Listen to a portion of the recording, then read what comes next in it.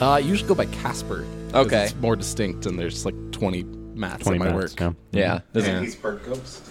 And I'm part ghost, and we get all the wonderful ghost jokes. There's a Matthew in Rails as well, so there are too many mats in open source. So Yeah, so it'll just be Casper. Too many mats.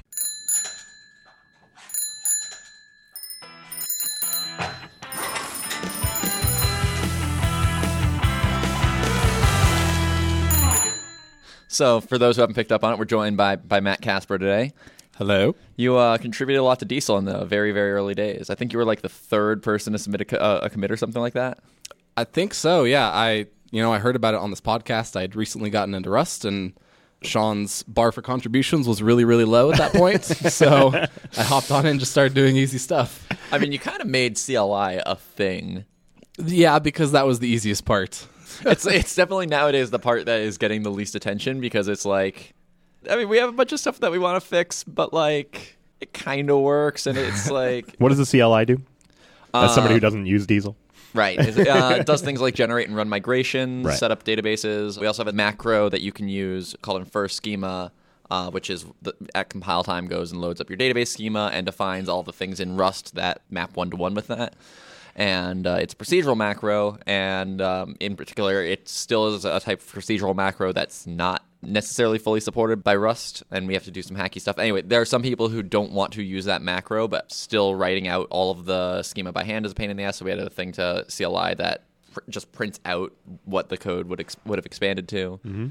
Cool. I think there's another feature that somebody added recently, but I don't remember what it does. So you said you heard about Diesel on the podcast. Did you know much Rust at the time, or? I didn't really. The company I worked for needed a small service that just stores some data and serves it up in an API. And I was in such a position that I could choose whatever language I wanted to write it in. So I chose Go because that was the cool thing at the time. I wrote it in Go. And I showed it to my boss, and he was like, "Have you heard of Rust?" Because the cool thing at that point was Ruby Rust interrupt. So already you started writing it, and Go was the cool thing. By the time you finished writing it, which was like not very long. Yeah, like there 2 was days. There was a new cool then thing. Then Rust was the cool thing. Okay. So hold on, I just want to clarify one thing too, because there's the meme of Rust people go around saying, "Why don't you rewrite this in Rust?" So did your boss just literally say, "Have you considered rewriting it in Rust?" He didn't say the word rewrite. He did say, "Have you considered Rust?" Okay. So I locked myself in a room, rewrote that in Rust, and that was how I got introduced. And then basically at that point, Sean had done that first project converting one of your client apps to Rust from C++. Kind of, yeah. And then you were talking about Diesel, and I was thinking, man, I need to get into open source contributions. I want to get into some major thing. And so it was a good fit. I got to learn some more Rust from Sean. I got to contribute, asked a lot of really stupid questions, got them answered. So no, I didn't know all that much Rust. So are you guys still using Rust for any stuff beyond just that one project? Just that so far. Oh, no, never mind. I'm a complete liar. We've got a couple different database monitoring scripts that are running in Rust. We wanted them to be really lightweight because they're running on our production database server. So wrote those in Rust because I had the choice. Other than that, there aren't too many people at my work using Rust at the moment. Okay. So. Are you still choosing it when you have the choice, or did the project convince you maybe this needs a little more time? No, I still love it.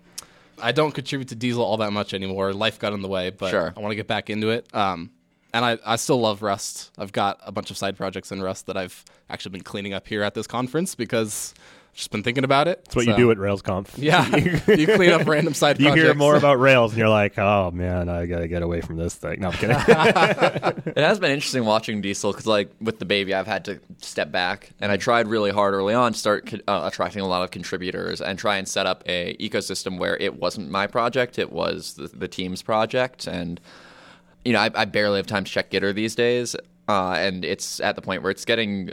Some days it'll get over 100 messages coming in. And it's been interesting just to watch the project take on a life of its own and sort of continue as I have other priorities I have to focus on. Yeah, there are 3 or 4 other core maintainers right now. Yeah, and then one guy who's been very involved lately and is kind of on that path as well. Nice. Yeah, but when I first started contributing to it, I don't think I had the Rust knowledge to really dive into the type system and the kind of the crazy stuff that's at the core of it. So I tackled the CLI because that's easy. You just shell out and run some stuff and print out some helpful words, and then you're done. So that was an easy way to get into it. Well, it's interesting, too, trying to manage that, because to attract contributors, right, you do have to have the code base that's approachable, and I knew Diesel was going to be a project that would be used by people who are newer to Rust, at least for a large percentage, and I also had a hunch that for contributors, it was going to be attracting a lot of people who were newer to Rust as well. I mean, some of that's going to be true no matter what, just because Rust is such a young language and is growing so quickly, but... there are the parts of it that are definitely really complex. And it's been interesting trying to manage that. For a while, my strategy was move as much of the complexity as possible into code gen because nobody was going to touch code gen other than me anyway. So that way I could sort of sweep it under the rug and leave a significant portion of the code base that has as little complexity as possible, as approachable as possible. And it's been slowly shifting in the other direction now that I think everything's more established enough that we can start to document, here's how everything works, and even if you're not familiar with how this type system works, we can more easily onboard people. I feel like I had a point I was going to, but I don't remember what it was. So. Well, I have one commit to Diesel, and I can't remember what it is. You added like not in or something like that. Something like that, yeah. I didn't know any Rust other than like I went through like the beginnings of the Rust book that Steve wrote. Yeah. Steve Klabnik. And like it was okay. Like the tooling is familiar because Yehuda. Yep. So like it was fine. And then like I think I can't remember if I was like, do I need a Rust version manager? Do I need what do I need to do here? that is like the default way to install Rust now is a thing called Rust Up. Right. And so like I think that was like coming along as I was getting involved. And then like it was pretty quick into like, okay, I understand now, like I have an error from the compiler and I understand that I need to fix this error. Yeah. The question is like, where do I fix this? But it's just really nice. Like, I had the same experience when I did a little bit of Elm work. It's just nice to have like, I can start this change anywhere. Like I wrote the test because it needed a high level feature test. Yeah. And then like the test failed and then I got the compiler error and it was like, all right, great. I'm on my way. And then like, I never had to write a different test. Compilers lend themselves really well to TDD, I've noticed, just because you do like, first, you make the test compile, and it's actually funny how many times, like, I can't actually come up with a way to make the test compile but fail. Right. Yeah, I think that scenario, I wrote the test, it failed to compile. Then I tried to, like, make it compile. It failed to compile for a different reason. And then, like, by the end, when you're like, yep, I've wired all this up, as soon as it compiles, you know that test is going to pass. Yeah.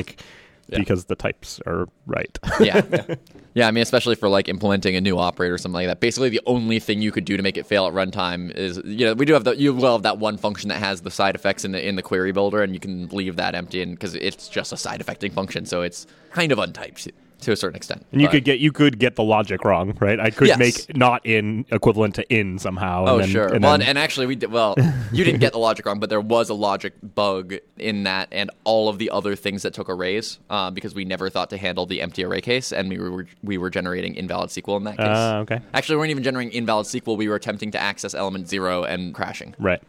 I think going back to the complexity that you were trying to manage in Diesel, I think the language itself has matured so much, even over the 2 years that Diesel's been around. Yeah, I think they're really focusing on making it really usable, and then secondly, they're focusing on kind of those crazy internal stuff that you had to do. It feels like there are a lot fewer Rust hacks inside of the code base now. Oh, absolutely. There's a bunch of stuff that's blocked on some changes to the type system. I'm trying to rework joins, because that's one of the last things I really want to fix before 1.0 is multi-table joins, fleshing out the associations API for things like through associations, many-to-many, multiple associations to the same table but with different names, which I still have no clue what that's going to look like, stuff like that. There's a few things that are blocked on changes to the type system, some of which have accepted RFCs or are partially implemented but not stable. Some of them are still pending RFCs, but definitely in terms of just, hacks. We have one, it's not even necessarily a hack, but we have the two procedural macros that couldn't be represented with custom derive, and so we have like the little silly nonsense that we do to make it look like a regular bang macro, but it's actually a custom derive under the hood, and there's limitations associated with that, but yeah, the Rust team has done a great job of kind of prioritizing the things, at least from my point of view, that we needed. Yeah. It's gotten better over the last year for sure. Definitely. I thought it was interesting. I wanted to just because we're at RailsConf, go back to DHH's keynote yesterday where he was like, it was a weird keynote, I thought. But anyway, at one point he gets into like the things we'll never know. right? We'll never know if static typing is better than dynamic typing. Right. We can't possibly know this. I feel like we can know this. I feel like we can get data, and we can reasonably approximate knowing this. We might not be able to know which you prefer, Sure. but we could probably tell over time which is better. Like, this is science we can do, close enough to science. Well, I love the evidence they gave for it, which was just the most BS argument. It was like, we've been arguing this for 30 years. If we have been arguing it for 30 years and haven't come to a conclusion, we're probably never going to. It's just like, you realize type systems have changed a lot in the last 30 years, right? Also, he did that immediately after citing how, like, religion kind of had some things going for it. It was like, yeah, it took him longer than 30 years to get there. For the first third, he made some points that really resonated with me around the right tool for the job doesn't exist.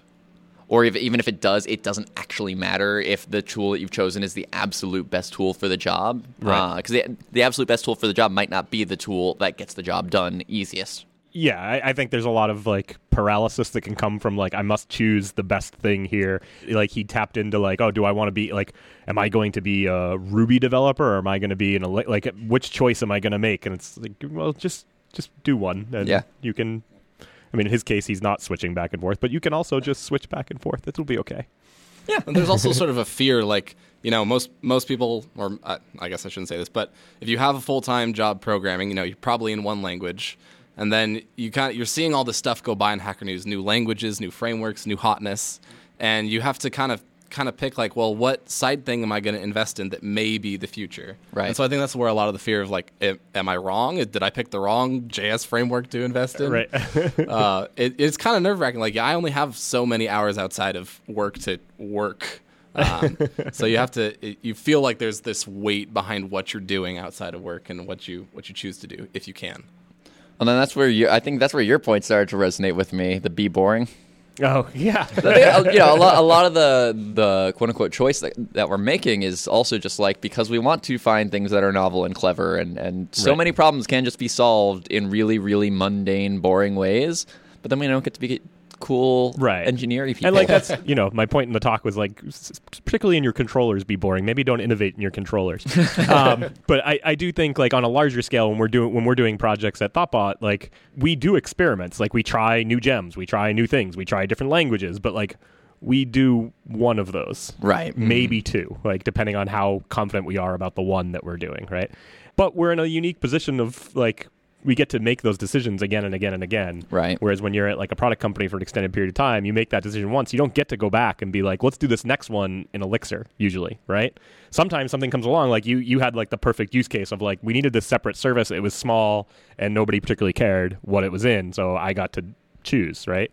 So that works out really well, but a lot of times, like, you don't get a second chance. Right. Well, especially in consulting, because other people are maintaining it who aren't you or your team. So you have to make sure you're potentially that they're able to hire. They have to be the right fit for that. And, like, the hiring thing is interesting. Like, I wouldn't feel bad about writing an Elixir app for somebody. No, sure. The hiring argument is almost somebody. always BS because the niche languages and frameworks, it's much easier to hire for because you're one of the only jobs. Right. If we ever got...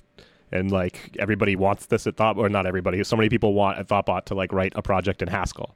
Like, if we ever got a Haskell project and we wrote it and we had to turn it over to a client and they were like, how do we hire? It would just be like, just say you want to pay somebody to write Haskell. Yeah. And then, like, it would just be like, you'd have a flood of people who would be like, yes, sure, I'll do it. $20? All right, let's do it. Yeah. As opposed to if you know... One of the downsides, if you are choosing Rails and you're trying to hire Rails developers, right, is you now have to differentiate yourself against the thousands of other companies who are also hiring Rails developers. Yeah. Right. And if you're trying to hire for one of those niche languages, you usually get higher quality applicants, too, because those are usually the only people out there actually looking for a job in that language. Right. It's funny because, like, in some sense, like, Rails is no longer in that, like... You just say you're hiring Rails developers and they'll come. But then, like, when you step out, like, I went to a general tech recruiting event not too long ago, and, like, it was just general tech people looking for jobs, and everybody was like, Rails? Why? What? Like, people knew what it was, but they were like, no, I do Java. Like, so many people do Java. I mean, it's really easy to forget how small Ruby's market share is. Like, even in the dynamic OO world, right? Python absolutely dominates Ruby. And it's not necessarily everybody's doing Django, but, like, yeah, if you go look at Indeed, right, and just compare a bunch of, like, people just forget Ruby's a really small language comparatively. Right. it's not like there's a ton of really good Rails developers out there to fill these jobs, and it's also not like Rails is like it's just lost that like it's the really cool thing to be doing. We're not cool anymore. We're boring now. So it is still kind of a niche, like you said. It's not like a super small niche. It's a large enough niche, and we have people like so many boot camp. Like, are there Java boot camps? I don't know that there are. I mean, there's definitely PHP boot. There's a PHP boot camp in Albuquerque. Okay. I would assume there's Java ones somewhere. Okay. I mean, all the ones that teach mobile, Android, Java, Android stuff. Yeah. Well, maybe they're teaching Kotlin now because Kotlin's cool and hot, apparently. I don't know if that would be a language you could actually learn as like a brand new developer. I don't know either. Anyway, I don't remember where we got started with this, but basically just like, we were talking about DHH's talk and about the best tool for the job, right? And it's also just, I think people really underestimate the value. Like, two of the big things that Rails brings to the table and will continue to bring to the table no matter how many tools come out and are like, we're better than Rails because X, Y, and Z. The established ecosystem where there's a gem just to do everything that you want, and the ease of hiring and swapping out developers because the conventions are so well established at this point in time. Like, those are two things that maybe Phoenix will get there over time, but like there's a ton of value there that new tools just cannot compete on that front, and I think people really undervalue what that brings to the table in terms of an application. Having gone back and forth now a couple times between like doing a Phoenix project and doing a Rails project, doing a Phoenix project and doing a Rails project, I still really like Phoenix, but to me it's no longer different enough. Like it's cool and I like it. I like doing it, and like I have some things I like about it over Rails. I have some things that like I miss when I'm in Phoenix that I used to be able to do with Rails. And overall, like I still think if I had to choose one of those two, I'd probably start an app in Phoenix today, but like it's still like I'm excited about it, but it's just not different enough. It hasn't differentiated, like to your point, Matt, about like what's the next big thing. And to me, like if that is the next big thing, as a Rails developer, I'm already set up well to just transition over to it. Yeah. And so like that's not the thing that I should probably be like saying I'm going to spend all of my free time trying to pick up learning or something like that. Yeah, I've done some Phoenix projects as well, and at first I was really excited because like to Sean's point, the ecosystem was a little more sparse in the Elixir world, and like, oh, exciting! I get to contribute to all these things. Mm-hmm. And now I started up a Phoenix project, and I think I just want everything to kind of just be there for me. I just want to be able to pull any dependency I need. I don't want to have to contribute to them anymore. Speaking of dependencies, just this is unrelated, but a semi-related story that I found really funny because I'm working on porting Crates.io over to Diesel, and when we merged the first commit, that was just like set up the groundwork for Diesel so that like people can port endpoints over. We weren't able to deploy, and the reason was there was a bug in the Rust Heroku build pack where it was all of the intermediate build artifacts were getting put in the final slug. And Diesel, if you didn't have this bug, changed the binary size by like 20K, something like that. Not even. Something very, very small. But with the build artifacts, it was like 10, 15 megabytes. And that was enough to put Crates.io over the 300 megabyte slug size limit. I was like, okay, wow, you were really close to the slug size limit. This bug must be like really bad. And I compared it with and without the bug, and the bug itself with all of the intermediate build artifacts. It was only like 70 megs it was adding. So without that, they were still 230 meg slug size. I'm like, where on earth is that coming from? That is huge because it's not a big. I mean, it's a decent sized application, but it's not like that big. Yeah. The answer was node modules. After compilation and minification, all that, it was like 170 something. Wow. Mm-hmm. Just from Ember and the few modules they were using, there were so many dependencies going down the graph. A lot of copies of rtrim. It's just like, but it's like, it's funny because we talk about dependencies because they're so great in Rails, and we're like, oh, but dependencies are terrible in JavaScript because there's so many.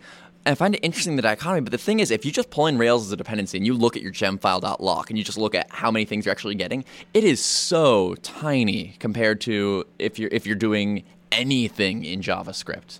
Like, just your build tool alone has hundreds of dependencies. Right, but a lot of people would look at the Rails gemfile.lock and say that's a lot too, right? It Sure, depends no, on it your is. background. That's what I think when I see it. It definitely is, but it's just interesting, like how different that is. I guess it's because the JavaScript folks just pull out more small gems or small packages.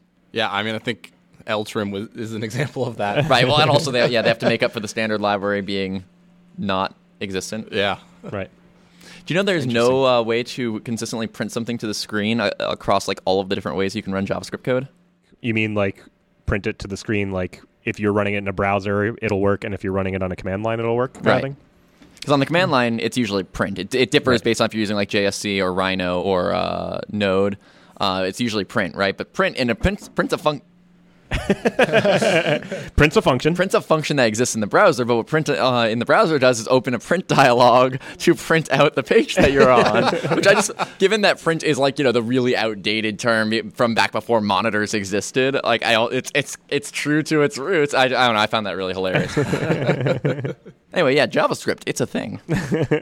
I just try to avoid it, so I don't have to know about things like that. Yeah. On the point of just like of ecosystems, right? That is where Rust is really lacking. Because it's not that I don't recommend Rust to people, but when people are like, "So is Rust ready to be used in production yet?" and I usually answer like, "Depends on how much you're willing to write yourself." Mm-hmm. Because if you're going to use Rust today, you're going to be writing a lot of libraries that you need yourself, and hopefully open source those and yeah. But it's just it'll get there. It's getting a lot closer. There's a lot more out there now than there was a year ago, which is reassuring, but it's still not quite there yet. Yeah. Have you tried Rocket out yet? I have, yeah. How was it? Good. It needs time. There's a ton of stuff that just needs to get resolved. CSRF protection. Is Rocket is Sinatra basically? It's a little bit more than Sinatra. It's not. It's like above Sinatra but below Rails. Okay. It doesn't have an opinion on Rust. It's a more simplistic router than that, but it does more for you than Sinatra would. I do think that the developer behind it seems to have the right priorities and understands like that certain things need to get done for it to be something that people are going to use. I mean, well, people might use it regardless because like, hey, it's a cool Rust web framework, and then not understand that like building a web framework means there are a lot of security things that need to get handled, and if the framework doesn't handle them, you need to know how to handle these things, and most people don't. And stuff like CSRF protection is going to be really interesting to see how they solve that, because they don't have an opinion on how you deal with forms. So like how you get that token in there in an ergonomic way and have it handle rejection of invalid tokens or reset the session automatically, that'll be an interesting one to see. But also things like signed and encrypted cookies. But yeah, I like it. I think it has potential. I think there's still a need for something that is a little closer to the Rails level of the stack, and has a strong opinion on REST. I don't know what that looks like yet, but yet another web framework. I mean, that is a repository that exists and had the results of some API spikes that, now that specialization is a thing, it can be reworked quite a bit, but I'm going to guess that somebody else is going to get to it before I do. What have you been doing? And have you been doing anything else recently other than this Rust thing that you're really excited about, Matt? Not all that much. Well, I mean, this morning I started a Rust CLI testing library because it seems like we repeat the same support file in every single major CLI. Which we've all basically just stolen from crates from Cargo. I submitted the pull request to add like my own version of it to Diesel, and you were like, nah, let's just use crits.io's version. Yeah. So have you released this crate? No, I literally ran Git in it this morning. So. Oh, okay. Very recent, but I don't know. It seems like something that will help the CLI development community at least. Yeah, because there's a lot of Rust CLIs out there. It'd actually be interesting to see something built into Clap. Yeah. I'm kind of surprised they don't already have like built-in testing in there. What's Clap? That is the library that people usually use to build CLIs. Or it's one of. I think it's probably the one that's the go-to nowadays. Probably. There used to be more. I doubt than anyone one. uses GetOps. Yeah, but basically it just generates like option parsers and Cool. the stuff that Thor does for you, basically. All right. What do you guys think of Justin Searles' keynote this morning? I enjoyed it. I mean, I enjoy every talk I've ever seen of his. He just has a style that just goes along with what I like to see. Like, like if I could instantly snap my fingers and have like a style of a known presenter, it would probably be his style. And you can tell that he spends a lot of time, like, he cares. And you could tell that even as he was taking his little Searles-Briggs type test or whatever he called it. Did you guys take the test? I did take the test. What did you get? What was your result? I'm an FALT. Fault. I think actually I might be the same.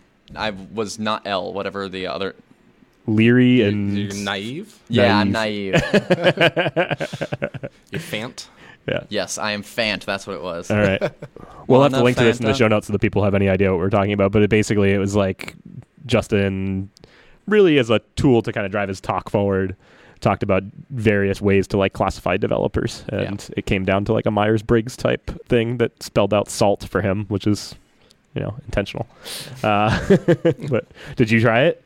I did not. No, I really enjoyed the talk though. So he was talking about, well, the test was all about identifying kind of who you are as a programmer, and then improving on the processes and the thoughts that lead you to your code. So really self-improvement, really, and getting out of some of the bad cycles we're in. And I noticed, like, listening to that talk, I noticed in myself there are periods of time where I'm really complacent and I'm not really pushing myself at all. So I'm in the same exact patterns, for better or for worse. And then there are periods where I get really motivated and do a lot of introspection of, how I build software. And I think those are the times when you really grow beyond where you are, not just like in language comprehension and code architecture, but in how you work and how happy you are when you work. Mm-hmm. So I think it's a really important thing, and he's a fantastic speaker. So right. I think identifying yourself as a developer is important. Like I identify myself as tender love. I also just really liked the approach that he showed. Like, he didn't show us any code, but he showed us like how he would break out the solution, right? And I was like, okay, that's a little much for me. Like, that's just a little bit too much indirection or whatever for me. Mm-hmm. But like, I almost rather go that direction than the direction I typically see, which is like just using MVC, and that's, Rails MVC, and that's it, and everything has to fit into one of those buckets. I do wish that, because that is the second talk that I've seen where somebody mentioned that you don't have to use Active Record with Rails. I wish people would stop telling people that, because then they'll know. But he also said you can use Active Record outside of Rails. That is true. I don't know. But people are trying to put me out of a job at this conference. That's all I'm saying. It was also like, at one point he talks about like writing wrappers around basically everything, and that's the part that I feel like at some point you have to balance like what is done in Rails versus what you would like to do, right? So like if you have a user's index, right, calling userfinder.all or something like that rather than just calling user.all, right? Like, it doesn't really get you anything other than confusion from people who are more familiar with like the latter approach. I mean, I do agree with it for certain types of dependencies, but yeah, you're not going to insulate yourself from Rails, and you're not going to randomly switch from Active Record to SQL in an existing project. Right. But I thought the overall approach was solid. I would definitely prefer to see that over what I usually see. True. But I think for me, the happy path is somewhere in the middle of those two approaches. I liked what he said about make your objects or your wrappers way too small at the beginning, because someone in the future will come in and make them larger. Yeah. I identified that. I always hesitate to pull out a wrapper around like one line of code. Right. But it's a great point. It will get bigger in the future if you're doing anything interesting in your business or in your application. Right. And just other people that don't have like the discipline for you to be like, oh, this is a different wrapper. They'll just put it in that one wrapper, but that's fine. Like, at least it's wrapped, right? Because somebody earlier did the work of extracting this one line thing into a class. Right. Yeah. At least you added 1 to 1 rather than 1 to 8. Right. 8 is being kind. Is there anything else you want to plug? I work for Procore Technologies. We're always hiring. So if you want to come work in sunny Santa Barbara, procore.com/jobs. Are you going to go to Concrete World? World of Concrete? That's where the real party is at. That's actually... I bet that is a really awesome conference, for the record. Like, we were all laughing. I bet that conference, like, everybody has a fantastic time. Is there a conference in Santa Barbara? No, it's World of Concrete's usually in Vegas, I think. Okay. Yeah. So it's a big old party. I feel like I missed something here. Did you miss the beginning of the keynote? Yeah, I got there for the last third. I had to deal with getting the scooter. Right. Yeah, so the Procore Director of Engineering or VP of Engineering? Yeah, Director. He gave a talk about like why they were sponsoring RailsConf, and he talked about how like when Procore was initially launched as a Rails application, they launched it at the conference World of Concrete. Okay, that is pretty good. All right, cool. Thanks for joining us, Matt. Thanks for having me. Show notes for this episode can be found at bikeshed.fm/113. Thanks very much, and we'll see you next time.